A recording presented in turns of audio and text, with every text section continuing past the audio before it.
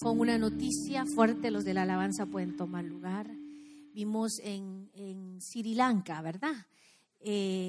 Van alrededor de 201 personas que fallecieron en iglesias y en hoteles.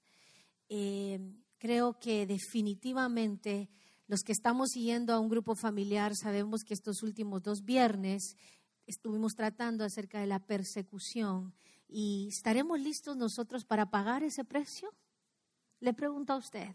Creo que lo único que nos puede hacer estar listos y estar preparados para pagar el precio de lo que es predicar su palabra en todo tiempo y en todo momento es podernos aferrar, diga conmigo, aferrar a la bendita y gloriosa palabra de nuestro Señor. Es lo único que en estos tiempos nos va a hacer sostenernos, es lo único que en estos tiempos nos va a hacer dar la talla, lo único que en estos tiempos no nos va a hacer no tambalear, sino mantenernos erguidos con fuerza. No es lo mismo pasar una prueba, pasar una enfermedad, pasar un dolor, pasar la escasez. Nosotros decimos refunfuneando, ¿verdad? Quejándonos o dando queja, ¿verdad? No es lo mismo que pasarla glorificando al Señor. Y hoy que cantaban los siervos de la alabanza, mis labios siempre te alabarán, siempre te alabarán. Estaremos listos para alabarle en todo tiempo y en todo momento, hermano. Que su amén sea con convicción en su corazón. ¿Será que cuando nos duelan las manos y los pies nos duelan y el espolón nos hinque, no nos vamos mejor a poner acomodados y nos vamos ahí a quedar indiferentes? Sino que decirle a nuestra alma, alaba al Señor. No olvides ninguno de sus beneficios. Esta semana pasó a la presencia de Dios un gran siervo de Dios, un gran adorador, Julio Melgar, que lo vimos hasta su último momento en el hueso, adorar y glorificar al Rey de Reyes y al Señor de Señores. Por eso sabemos que Él se fue no solo peleando la buena batalla, sino ganando la buena batalla de la fe. Porque no importa cómo fallezcamos, lo que importa es que en nuestra agonía glorifiquemos al Rey y Señor de la humanidad. Y recuerdo, muchas veces cantamos cosas, por ejemplo, este himno que dice, he decidido seguir a Cristo. Usted lo sabe, ¿verdad? He decidido seguir a Cristo. He decidido seguir a Cristo. He decidido seguir a Cristo. No vuelvo atrás, no vuelvo atrás. Y verá que no lo sabemos. Y es fácil y es pegajoso. ¿Sabe el precio que tuvo que pagar la persona que escribió este himno para poder cantar? He decidido seguir a Cristo. Una vez se los compartí, ¿se acuerdan? Algunos se acuerdan. ¿Sabe usted el precio que pagó esta persona para poder escribir? Era un hombre de una tribu hindú que se convirtió al Señor. Y entonces decidió el gobernante de este lugar, decidió perseguirlo, apresarlo a él y a su familia y hacerlo negar su fe. Y si no negaba su fe, él iba a morir. ¿Y cuántos pueden decir negar su fe? Y usted dice, yo nunca voy a negar mi fe. ¿Y acaso no negamos nuestra fe en el momento que desobedecemos la palabra de Dios? Estamos negando parte de nuestra fe. Porque si creemos en el Señor, la obediencia a Cristo debe de ser algo que nos debe de caracterizar a todos nosotros. Amén. Y entonces, cuando yo pienso en esta historia de este himno, trae a memoria mucho de lo que vamos a hablar hoy. ¿Qué fue lo que hizo a este hombre dar su vida por Cristo? Y dice que le dijeron, vamos a empezar a matar a tu familia, vamos a empezar a matar a tus hijos, a tu esposa. Y cuando él empezó a ver que estaban matando a su esposa y a sus hijos, él empezó a cantar: he decidido seguir a Cristo, no vuelvo atrás, no vuelvo atrás. ¿Alguien está entendiendo la profundidad que hay en estas palabras? No es cuestión de moda, he decidido seguir a Cristo. El que escribió este himno decidió servir a Cristo, por eso vio fallecer a su esposa, a sus hijos. Y cuando él decía: la cruz delante y el mundo atrás, no vuelvo atrás, no vuelvo atrás. ¿A qué estaba aferrado este hombre? ¿A qué estaba aferrado? A la roca, a la palabra de Cristo, a la palabra, al evangelio de Cristo. Este hombre estaba aferrado a su palabra. Por eso es importante que nosotros continuemos leyendo la palabra de Dios. Amén, niños. Hoy quiero honrar a estos pequeños. Pónganse de pie, por favor. Ellos hoy nos acompañan del Ministerio de Niños. Amén. Y ellos hoy nos están acompañando porque son unos estudiadores de la palabra de Dios, amén. Así que hoy honramos su presencia aquí con nosotros. Pueden sentarse, chicos. Ahora dice la palabra de Dios en Salmo 119, ¿con qué limpiará el joven su camino? Con guardar su palabra. ¿Qué hizo este hombre? Poder ver que mataron a su familia, a su esposa, a sus hijos, y aún a él siendo torturado y seguir cantando: he decidido seguir a Cristo. Solo la palabra de Dios nos puede dar la seguridad y la firmeza de que Él está con nosotros. Amén. Pero resulta que cuando tenemos que estudiar la palabra de Dios nos empieza a entrar una pereza. Gracias a Dios esta iglesia está empezando a ser una iglesia que lee la Biblia todos los días. Que lee la Biblia todos los días. Por eso los que leen la Biblia todos los días saben hoy cuál es su lectura, ¿verdad que sí? ¿Cuántos saben hoy cuál es su lectura? Voy a pasar algunos.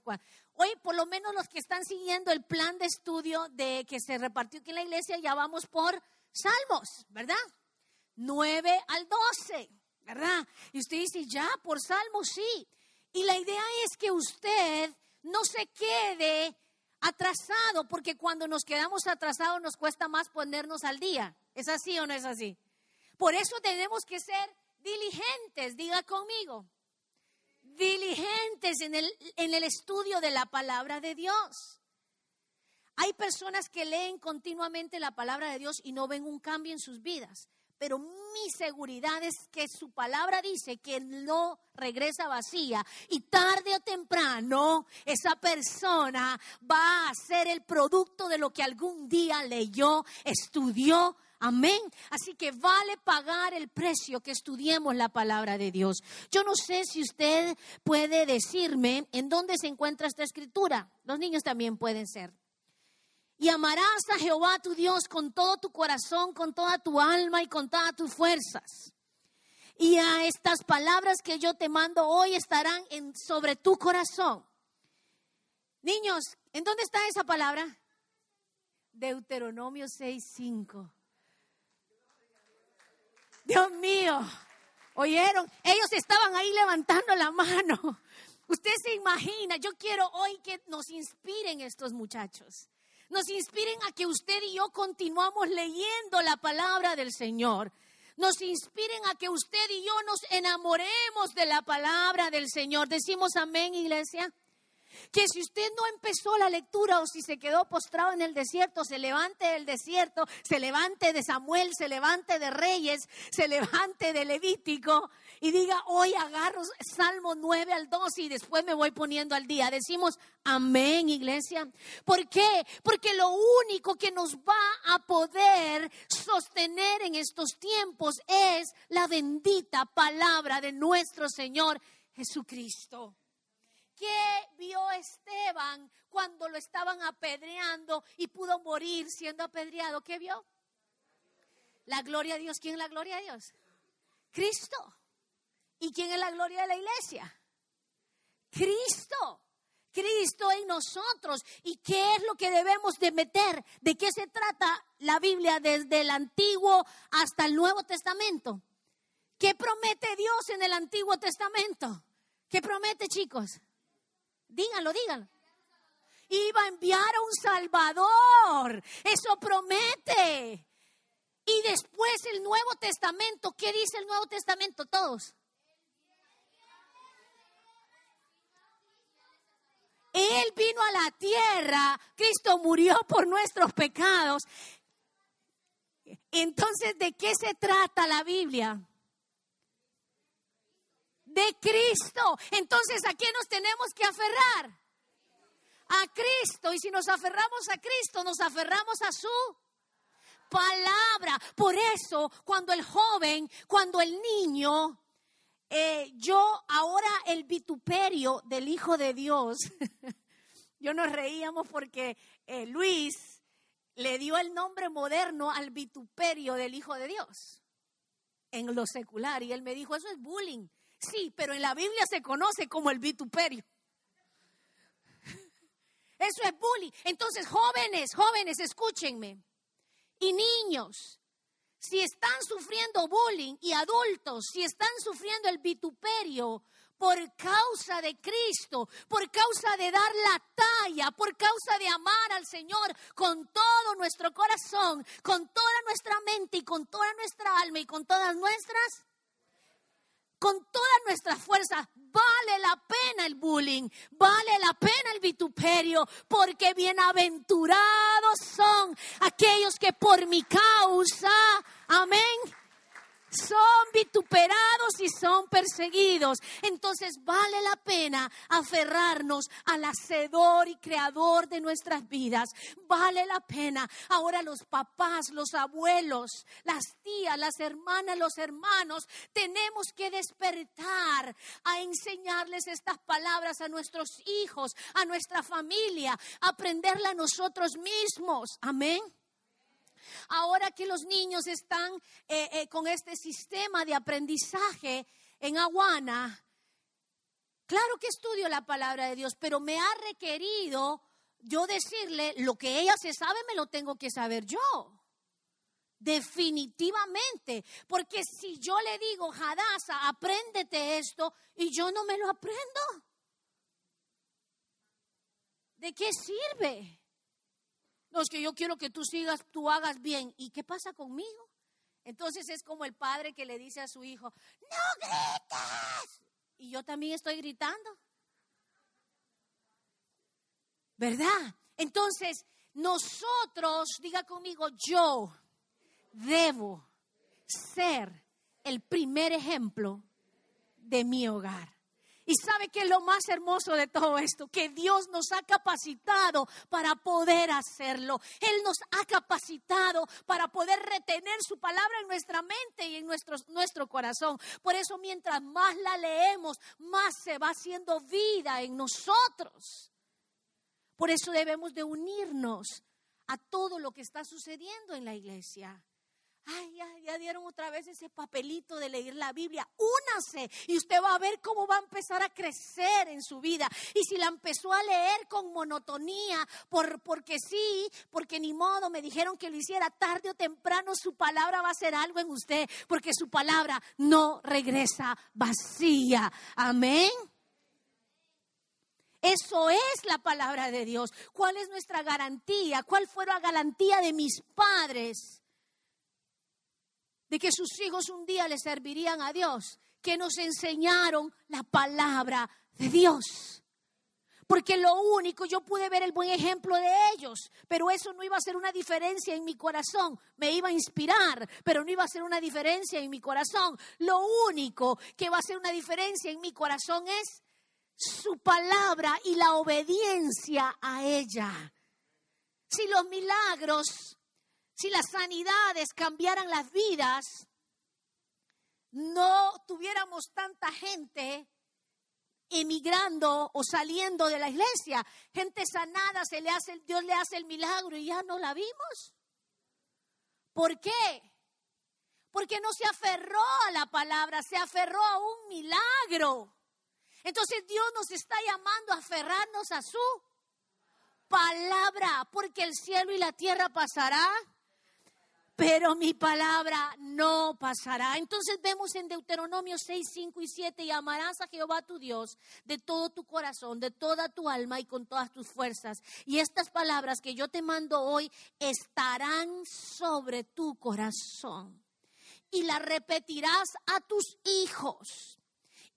Y hablarás de ellas estando en tu casa y andando por el camino y al acostarse y cuando te levantes. ¿En dónde la vamos a hablar? En la casa, estando por el camino. ¿Qué más?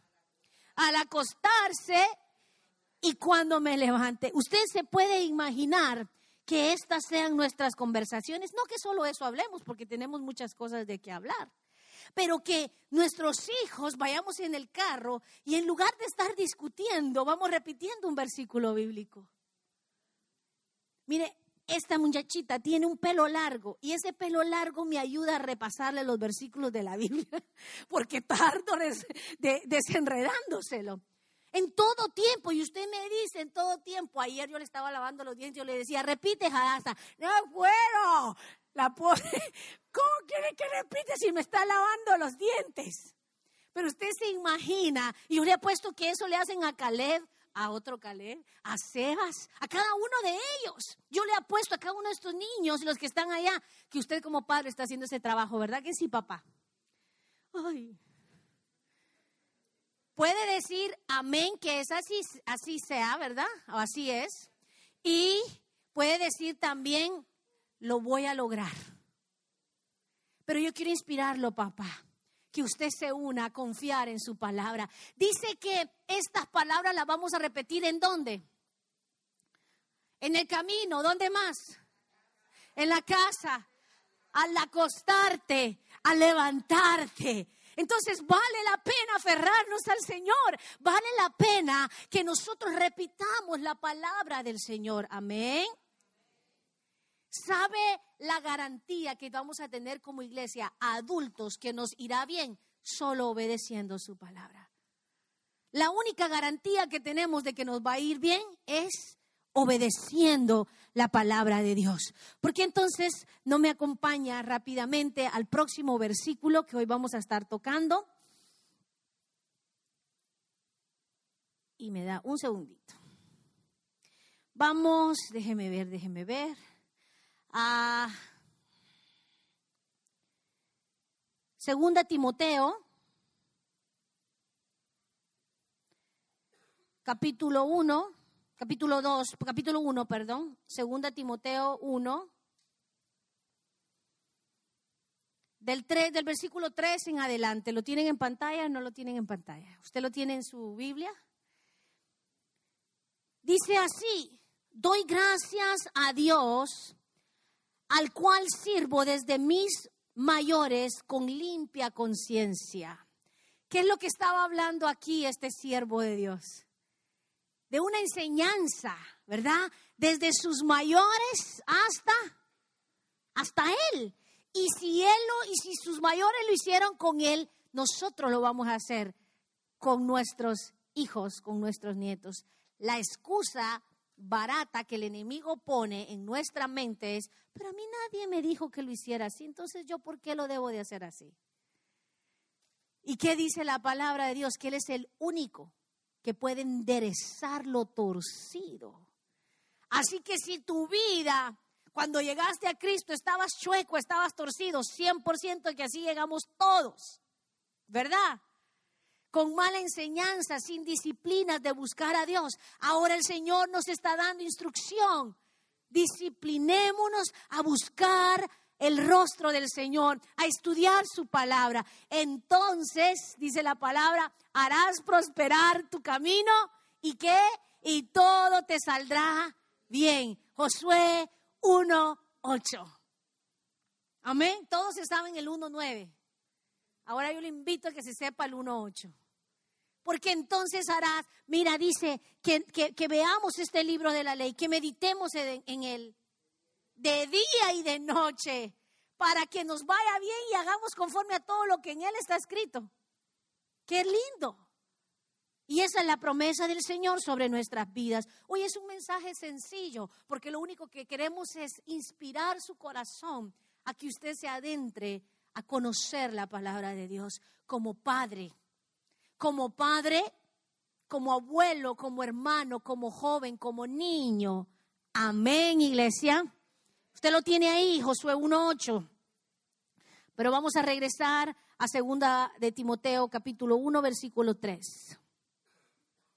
Y dice: doy gracias a Dios, a cual sirvo desde mis mayores con limpia conciencia, de que sin cesar me acuerdo de ti en mis oraciones, noche y día, deseando verte y acordarme de tus lágrimas para llenarme de gozo. Qué contradictorio.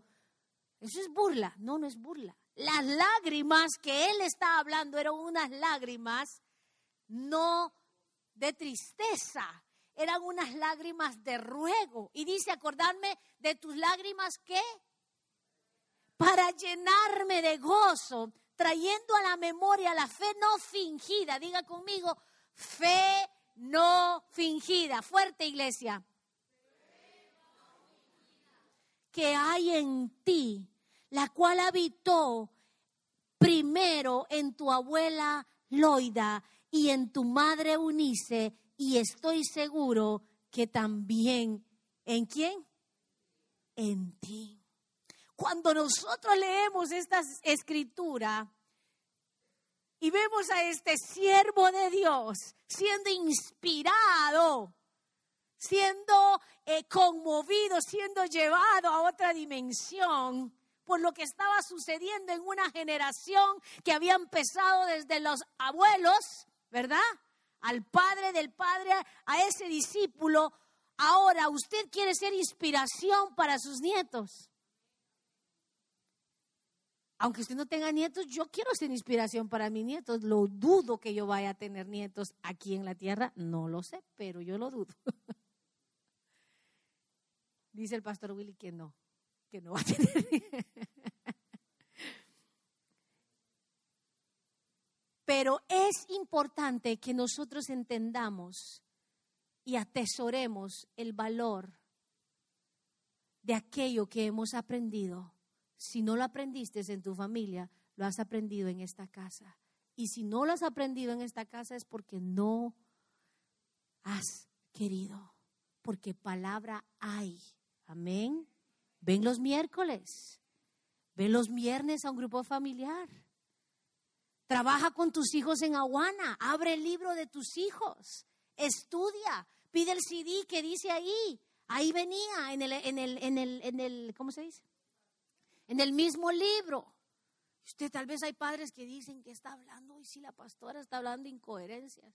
Es necesario que nosotros entendamos las herramientas que Dios nos ha dado. Aquellos padres que tienen jovencitos y que todos los domingos ustedes ven que emigran para el otro lado y uno dice: ¿y por qué? Solo termina la alabanza y nos quedamos sin gente. Se va un grupo de jóvenes para otro lado, ¿verdad? ¿O cuántos papás que tienen teenagers, que tienen jóvenes, han abierto el libro de sus hijos y se han sentado con ellos a ponerle corazón? Pero todos queremos buenos hijos. ¿Cuántos quieren buenos hijos? ¿Cuántos quieren hijos obedientes? Levante la mano. ¿Cuántos quieren hijos ejemplares? Levante la mano. Nietos ejemplares. Hay que trabajar para hacerlo. Yo sueño que mi hijo sea un doctor. Desde ahora, si tiene 8 años, tiene que trabajar para ser un buen doctor. Eso sí. Tiene que perfilar su vida y tiene que empezarse a forzar académicamente. Primero, si no quiere pagar una carrera y no quedarse con student loans de $400,000, $300,000, $100,000, tiene que empezarse a forzar ahora para que su hijo salga becado, ¿verdad que sí? Y pueda por lo menos parte de su estudio cubrirlo. Y esforzarse desde ahora, porque yo quiero un doctor. ¿Y cuántos padres, sus hijos nacen y empiezan a depositar un fondo monetario a una cuenta para su universidad? Hay muchos. Yo sé que aquí lo vamos a lograr, diga conmigo. ¿Verdad? Porque lo último que pensamos es en eso. Pero si nosotros queremos doctores, si nosotros queremos ingenieros, ¿qué más? Dígame. Abogados, no se los recomiendo, perdón. Maestros, ¿qué tenemos que hacer? Crear un hijo disciplinado. Ahora tú no puedes pretender que tu hijo llegue al 12 grado con un GPA de 2.0 y decirle ahora te toca estudiar para medicina. ¿Por qué? Porque no es suficiente, va a tener que esforzarse. No creo que es imposible, pero va a ser 100,000 veces más difícil que si tú hubieses trabajado toda tu vida. ¿Cuántos queremos siervos de Dios? Levanten la mano. Señoritas, estoy hablando de las señoritas. ¿Cuántos quieren casarse con un siervo de Dios de verdad que las ame y que las honre? Señoritas, levanten su mano. Si no lo levantas, mira. Levanta su mano si tú quieres ese siervo, un siervo del Señor. ¿Cuál es la clave para que Dios te dé un siervo? Conforme a su corazón. Que seas tú una sierva de Dios. ¿Cuál es la clave? ¿Cuántos jovencitos quieren una sierva de Dios que las honre, que vea solo por sus ojos, que la traigan así como el pastor Willy me trae a mí? Esta semana cumplimos 9 años de casada. Yo le doy gloria al Señor por eso. ¿Cuántos jovencitos quieren ese tipo de siervas, de mujeres que los honren, que los atiendan, que les cocinen bien, que les den su lugar como varones? Levanten la mano. ¿Ah? ¿Verdad que sí? Entonces ustedes sean siervos de Dios. Un siervo de Dios trae a una sierva de Dios y una sierva de Dios trae a un siervo de Dios. Esa es la ley de la palabra de Dios. Amén. Entonces lo que tú siembras, eso vas a cosechar.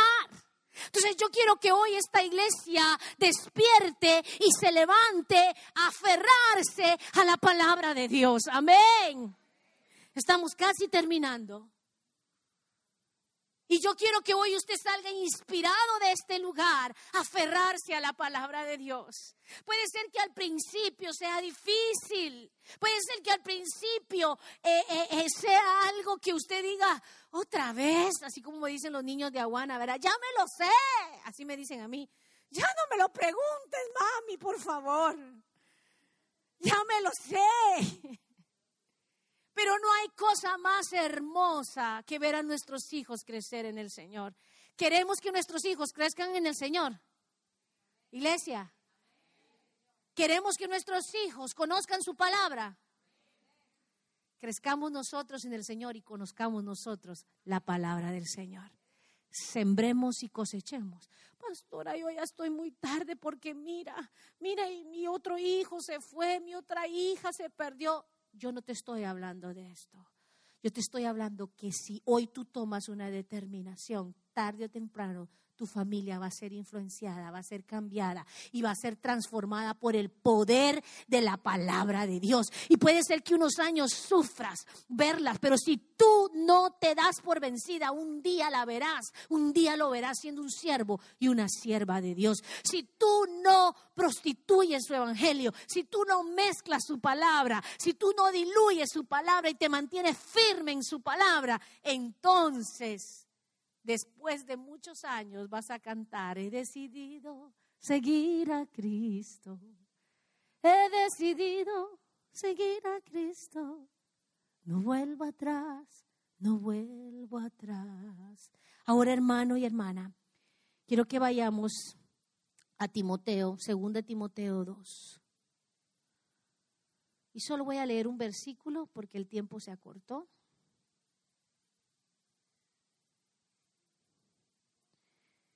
Segunda de Timoteo capítulo 2. Déjeme encontrarlo y yo le digo. 2:15. Segunda de Timoteo capítulo 2, 15.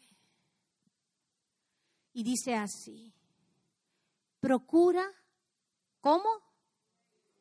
Con diligencia presentarte ante Dios aprobado, como obrero que no tiene de qué avergonzarse, que usa bien la palabra de verdad. Diga conmigo: debo de procurar diligentemente presentarme y ser hallado como un obrero aprobado por Dios. Hay muchos obreros, iglesia, pero hay muy pocos aprobados por Dios. No busquemos la aprobación del mundo, busquemos la aprobación de Dios.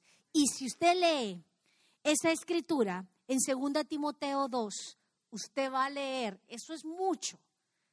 Aquí yo no me estoy metiendo a la ricura que es este capítulo. Lo invito que hoy lo lea. Y si usted dice: ¿y cómo puedo ser un obrero aprobado? Vaya a su casa, hoy en la noche, hoy en la tarde, cuando esté descansando, y diga: 2 de Timoteo 2. 2 de Timoteo 2 me lo voy a leer para yo saber qué debo de hacer para presentarme como un obrero aprobado por Dios. ¿Sabía usted que la base del ministerio de Awana es este versículo bíblico? Obrero aprobado no será avergonzado. Eso dice OANSA en español, que es Awana, y Awana quiere decir approved workmen are not ashamed. Entonces, obrero aprobado no será avergonzado. ¿Será que tenemos una joya en el ministerio de niños? ¿Será que usted quiere que sus hijos sean parte de esto? Cuando pensamos en Awana, pensamos en niños. Deje de pensar en Awana en niños. Piense de Awana desde que nacen hasta los 18, 17 años de edad. Así que si tú tienes un jovencito, tú eres parte, tus hijos son parte del ministerio de Awana. Amén. ¿Cuántos jovencitos yo podría poner de pie el día de hoy y decirles: ¿cuántas veces tu papá, tu mamá se ha sentado contigo y te ha abierto un libro? Y los papás están haciendo ahorita esto, miren.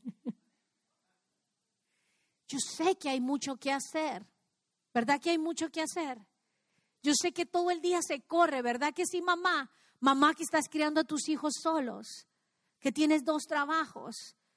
Yo lo puedo entender, pero también te quiero motivar y te quiero inspirar a que si tú hoy te esfuerzas, aunque tengas mucho que hacer, y dediques esos 15 minutos a tus hijos, a tus jóvenes, un día vas a ver ese siervo de Dios que quieres que tus hijos y tus hijas sean, y que tú quieres ser un siervo de Dios.